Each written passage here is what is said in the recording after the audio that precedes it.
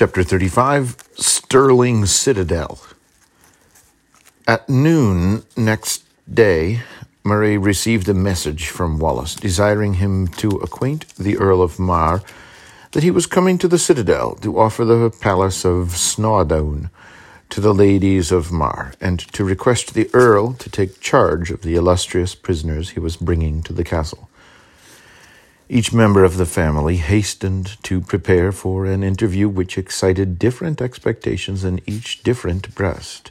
Lady Mar, well satisfied that Helen and Wallace had never met, and clinging to the vague words of Murray that he had sent to give her liberty, called forth every art of the tiring room to embellish her still fine person. Lady Ruthven, with the respectable eagerness of a chaste matron, in prospect of seeing the man who had so often been the preserver of her brother, and who had so lately delivered her husband from a loathsome dungeon, was the first who joined the Earl in the great gallery. Lady Mar soon after entered like Juno in all her plumage of majesty and beauty. But the trumpet of Wallace had sounded in the gates before the trembling Helen could leave her apartment. It was the herald of his approach, and she sank breathless into a seat. She was now going to see for the first time the man for whose woes she had so often wept, the man who had incurred them all for objects dear to her. He whom she had mourned as one stricken in sorrows, and feared for as an outlaw doomed to suffering and to death, was now to appear before her, not in the garb of woe, which excuses the sympathy its wearer excites, but arrayed as a conqueror, as the champion of Scotland, giving laws to her oppressors, and entering in triumph over fields of their slain. Awful as this picture was to the timidity of her gentle nature, it alone did not occasion that inexpressible sensation which seemed to check the pulses of her heart. Was she, or was she not, to recognize in his train the young and noble Bruce? Was she to be assured that he still existed? Or by seeking him everywhere in vain, be ascertained that he, who could not break his word, had perished, lonely and unknown? While these ideas thronged in her mind, the platform below was filling with the triumphant Scots, and, her door suddenly opening, Edwin entered in delighted haste. "Come, cousin," cried he, "Sir William Wallace has almost finished his business in the great hall. He has made my uncle governor of this place, and has committed nearly 1,000 prisoners of rank to his care. If ye be not expeditious, you will allow him to enter the gallery before you." Hardly observing her face from the happy emotions which dazzled his own eyes, he seized her hand and hurried her to the gallery. Only her aunt and stepmother were yet there. Lady Ruthven sat composedly on a tapestried bench, awaiting the arrival of the company. But Lady Mar was near the door, listening impatiently to the voices beneath. At sight of Helen she drew back, but she smiled exultingly when she saw that all the splendor of beauty she had so lately beheld and dreaded was flown. Her unadorned garments gave no particular attraction to the simple lines of her form. The effulgence of her complexion was gone, her cheek was pale, and the tremulous motion of her step deprived her of the elastic grace which was usually the charm of her nymph-like figure. Triumph now sat in the eyes of the Countess, and with an air of authority she waved Helen to take a seat beside Lady Ruthven. But Helen, fearful of what might be her emotion when the train should enter, had just placed herself behind her aunt, when the steps of many a mailed foot sounded upon the oaken floor of the outward gallery. The next moment the great doors of the huge screen opened, and a crowd of knights in armor flashed upon her eyes. A strange dimness overspread her faculties, and nothing appeared to her but an indistinct throng approaching. She would have given worlds to have been removed from the spot, but was unable to stir, and on recovering her senses, she beheld Lady Mar, who, exclaiming, "Ever my preserver," had hastened forward, now leaning on the bosom of one of the chiefs. His head was bent, as if answering her in a low voice. By the golden locks which hung down upon the jewelled tresses of the countess and obscured his face, she judged it must indeed be the deliverer of her father, the knight of her dream. But where was he who had delivered herself from a worse fate than death?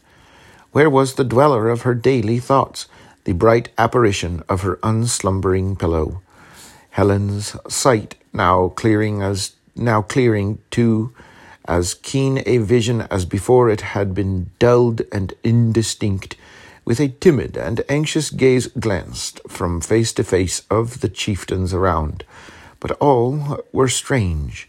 Then, withdrawing her eyes with a sad conviction that their search was indeed in vain, in the very moment of that despair they were arrested by a glimpse of the features of Wallace. He had raised his head. He shook back his clustering hair, and her secret was revealed. In that godlike countenance she recognized the object of her devoted wishes, and with a gasp of overwhelming surprise she must have fallen from her seat, had not Lady Ruthven, hearing a sound like the sigh of death, turned round and caught her in her arms. The cry of her aunt drew every eye to the spot.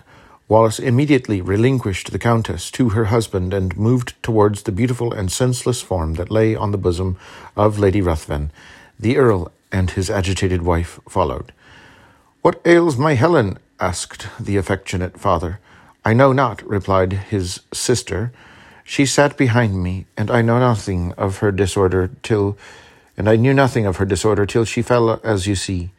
Murray instantly supposed that she had discovered the unknown knight, and looking from countenance to countenance amongst the train, to try if he could discern the envied cause of such emotions, he read in no face an answering feeling with that of Helen's, and turning away from his unavailing scrutiny on hearing her draw a deep sigh, his eyes fixed themselves on her, as if they would have read her soul.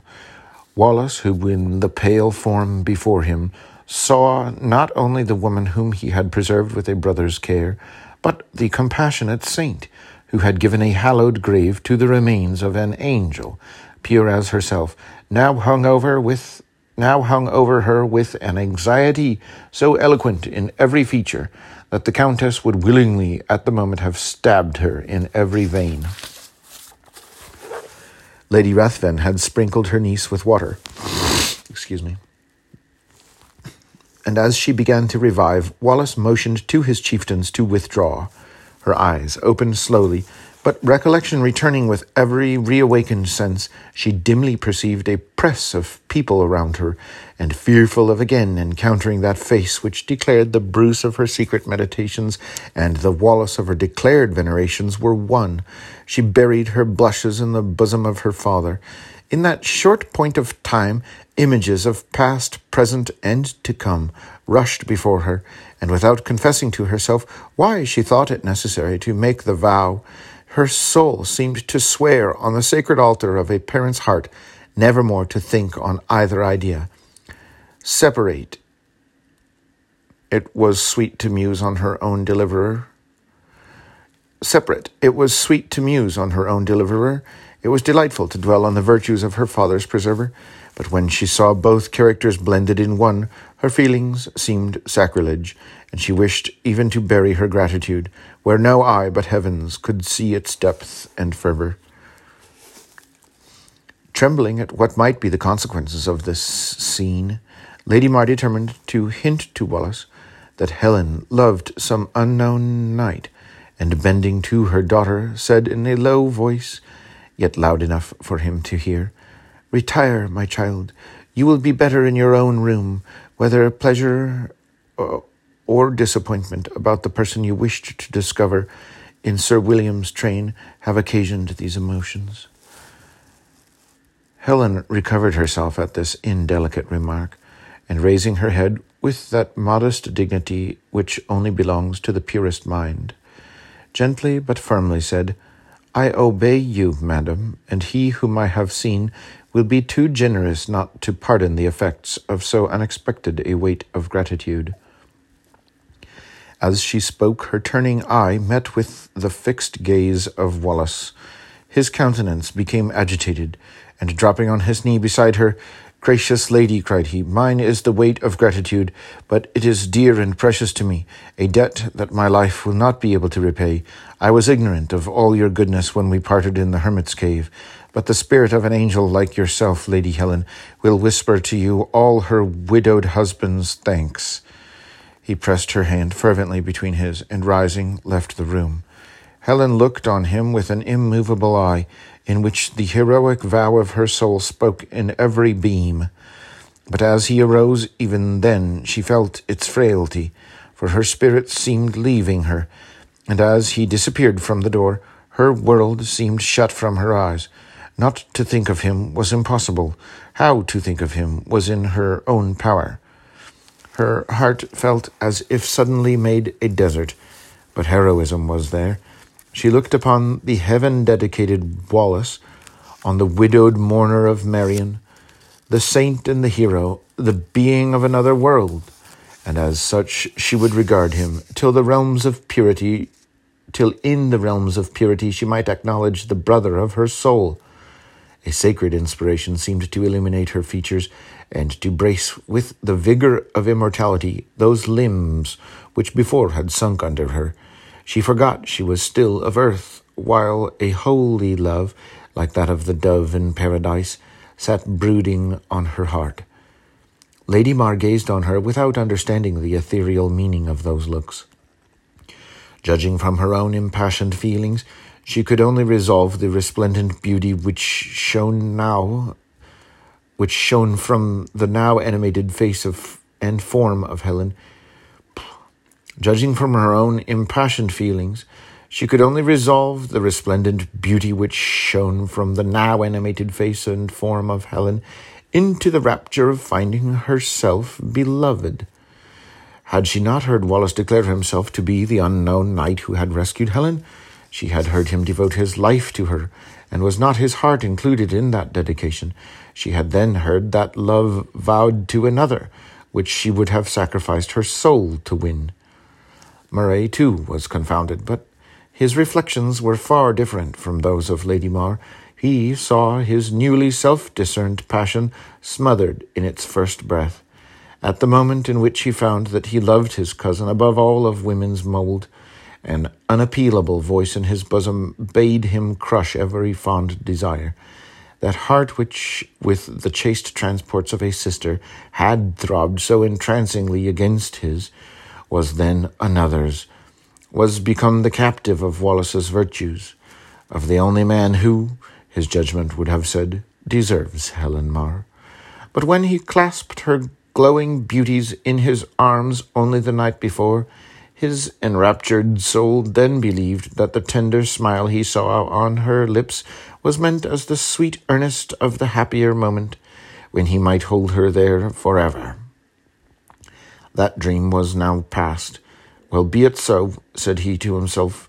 "If this too daring passion must be clipped on the wing, I have at least the consolation that it soared like the bird of Jove. But loveliest of created beings," thought he, looking on Helen with an expression which, had she met it, would have told her all that was passing in his soul, "if I am not to be thy love, I will be thy friend, and live for thee and Wallace." Believing that she had read her sentence in what she thought the triumphant glances of a happy passion, Lady Mar turned from her daughter-in-law with such a hatred kindling in her heart, she durst not trust her eyes to the inspection of the bystanders, but her tongue could not be restrained beyond the moment in which the object of her jealousy left the room. As the door closed upon Helen, who retired leaning on the arms of her aunt and Edwin, the Countess turned to her lord. His eyes were looking with doting fondness towards the point where she withdrew. This sight augmented the angry tumults in the breast of his wife, and with a bitter smile she said, "So, my lord, you find the icy bosom of your Helen can be thawed." "How do you mean, Joanna?" returned the Earl, doubting her words and looks. "You surely cannot blame our daughter for being sensible of gratitude."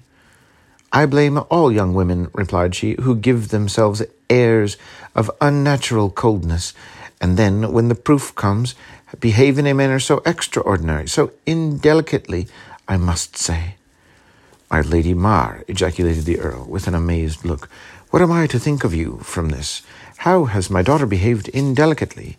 She did not lay her head on Sir William Wallace's bosom and weep there till he replaced her on her natural pillow, mine.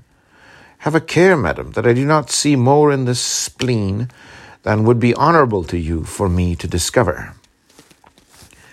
Fearing nothing so much as that her husband should really suspect the passion which possessed her, and so remove her from the side of Wallace, she presently recalled her former duplicity, and with a surprised and uncomprehending air replied, "I do not understand what you mean, Donald." Then turning to Lord Ruthven, who stood uneasily viewing this scene, "How," cried she, "can my lord discover spleen in my maternal anxiety respecting the daughter of the husband I love and honour above all the earth? But men do not properly estimate female reserve. Any woman would say with me that to faint at the sight of Sir William Wallace was declaring an emotion not to be revealed before so large a company, a something from which men might not draw the most agreeable inferences." "It only declared surprise, madam," cried Murray, "the surprise of a modest and ingenuous mind that did not expect to recognize its mountain friend in the person of the Protector of Scotland." Lady Mar put up her lip, and turning to the still silent Lord Ruthven, again addressed him. "Stepmothers, my lord," said she, "have hard duties to perform, and when we think we fulfill them best, our suspicious husband comes with a magician's wand, and turns all our good to evil." "Array your good in a less equivocal garb, my dear Joanna," answered the Earl of Mar, rather ashamed of the hasty words, which indeed the suspicion of a moment had drawn from his lips. "Judge my child by her usual conduct, not by an accidental appearance of inconsistency, and I shall ever be grateful for your solicitude. But in this instance, though she might betray the weakness of an enfeebled constitution, it was certainly not the frailty of a lovesick heart." "Judge me by your own rule, dear Donald," cried his wife, blandishingly kissing his forehead, "and you will not again wither the mother of your boy with such a look as I just now received." Glad to see this reconciliation, Lord Ruthven made a sign to Murray, and they withdrew together. Meanwhile, the honest Earl, surrendering his whole heart to the wiles of his wife, poured into her not inattentive ear all his wishes for Helen, all the hopes to which her late meeting with Wallace and their present recognition had given birth. "I had rather have that man my son," said he, "than see my beloved daughter placed on an imperial throne." "I do not doubt it," thought Lady Mar, "for there are many emperors, but only one William Wallace." However, her sentiments she confined to herself, neither assenting nor dissenting, but answering so as to secure the confidence by which she hoped to traverse his designs. According to the inconsistency of the wild passion that possessed her, one moment she saw nothing but despair before her, and in the next it seemed impossible that Wallace should in heart be proof against her tenderness and charms. She remembered Murray's words that he was sent to set her free, and that recollection reawakened every hope. Sir William had placed Lord Mar in a post as dangerous as honourable. Should the Southrons return in any force into Scotland, Stirling must be one of the first places they would attack. The Earl was brave, but his wounds had robbed him of much of his martial vigour. Might she not then be indeed set free? And might not Wallace, on such an event, mean to repay her for all those sighs he now sought to repress from ideas of virtue, which she could admire but had not courage to imitate. These wicked meditations passed even at the side of her husband, and with a view to further every wish of her intoxicated imagination, she determined to spare no exertion to secure the support of her own family, which, when agreeing in one point, was the most powerful of any in the kingdom. Her father, the Earl of Strathiarn, was now a misanthropic recluse in the Orkneys. She therefore did not calculate on his assistance, but she resolved on requesting Wallace to put the names of her cousins, Athol and Badenoch, into the exchange of prisoners, for by their means she expected to accomplish all she hoped. On Mar's probable speedy death, she so long thought that she regarded it as a certainty, and so pressed forward to the fulfillment of her love and ambition with as much eagerness as if he were already in his grave. She recollected that Wallace had not this time thrown her from his bosom, when in the transports of her joy she cast herself upon it. He only gently whispered, "Beware, lady, there are those present who may think my services too richly paid." With these words he had relinquished her to her husband, but in them she saw nothing inimical to her wishes. It was a caution, not a reproof, and had not his warmer address to Helen conjured up all the fiends of jealousy, she would have been perfectly satisfied with these grounds of hope, slippery though they were, like the sands of the sea. Eager, therefore, to break away from Lord Mar's projects relating to his daughter, at the first decent opportunity she said, "We will consider more of this, Donald. I now resign you to the duties of your office, and shall pay mine to her whose interest is our own." Lord Mar pressed her hand to his lips, and they parted. Prior to Wallace's visit to the citadel, which was to be at an early hour the same morning, a list of the noble prisoners was put into his hand. Edwin pointed to the name of Lord Montgomery. "That," said he, "is the name of a person you already esteem. But how will you regard him when I tell you who he was?" Wallace turned on him an inquiring look. "You have often spoken to me of Sir Gilbert Hambledon." "And this is he?" interrupted Wallace. Edwin recounted the manner of the Earl discovering himself, and how he came to bear that title. Wallace listened in silence, and when his young friend ended, sighed heavily. "I will thank him," was all he said, and, rising, he proceeded to the chamber of Montgomery. Even at that early hour it was filled with his officers come to inquire after their late commander's health. Wallace advanced to the couch, and the Southrons drew back. The expression of his countenance told the Earl that he now knew him. "Noblest of Englishmen," cried Wallace in a low voice, "I come to express a gratitude to you as lasting as the memory of the action which gave it birth.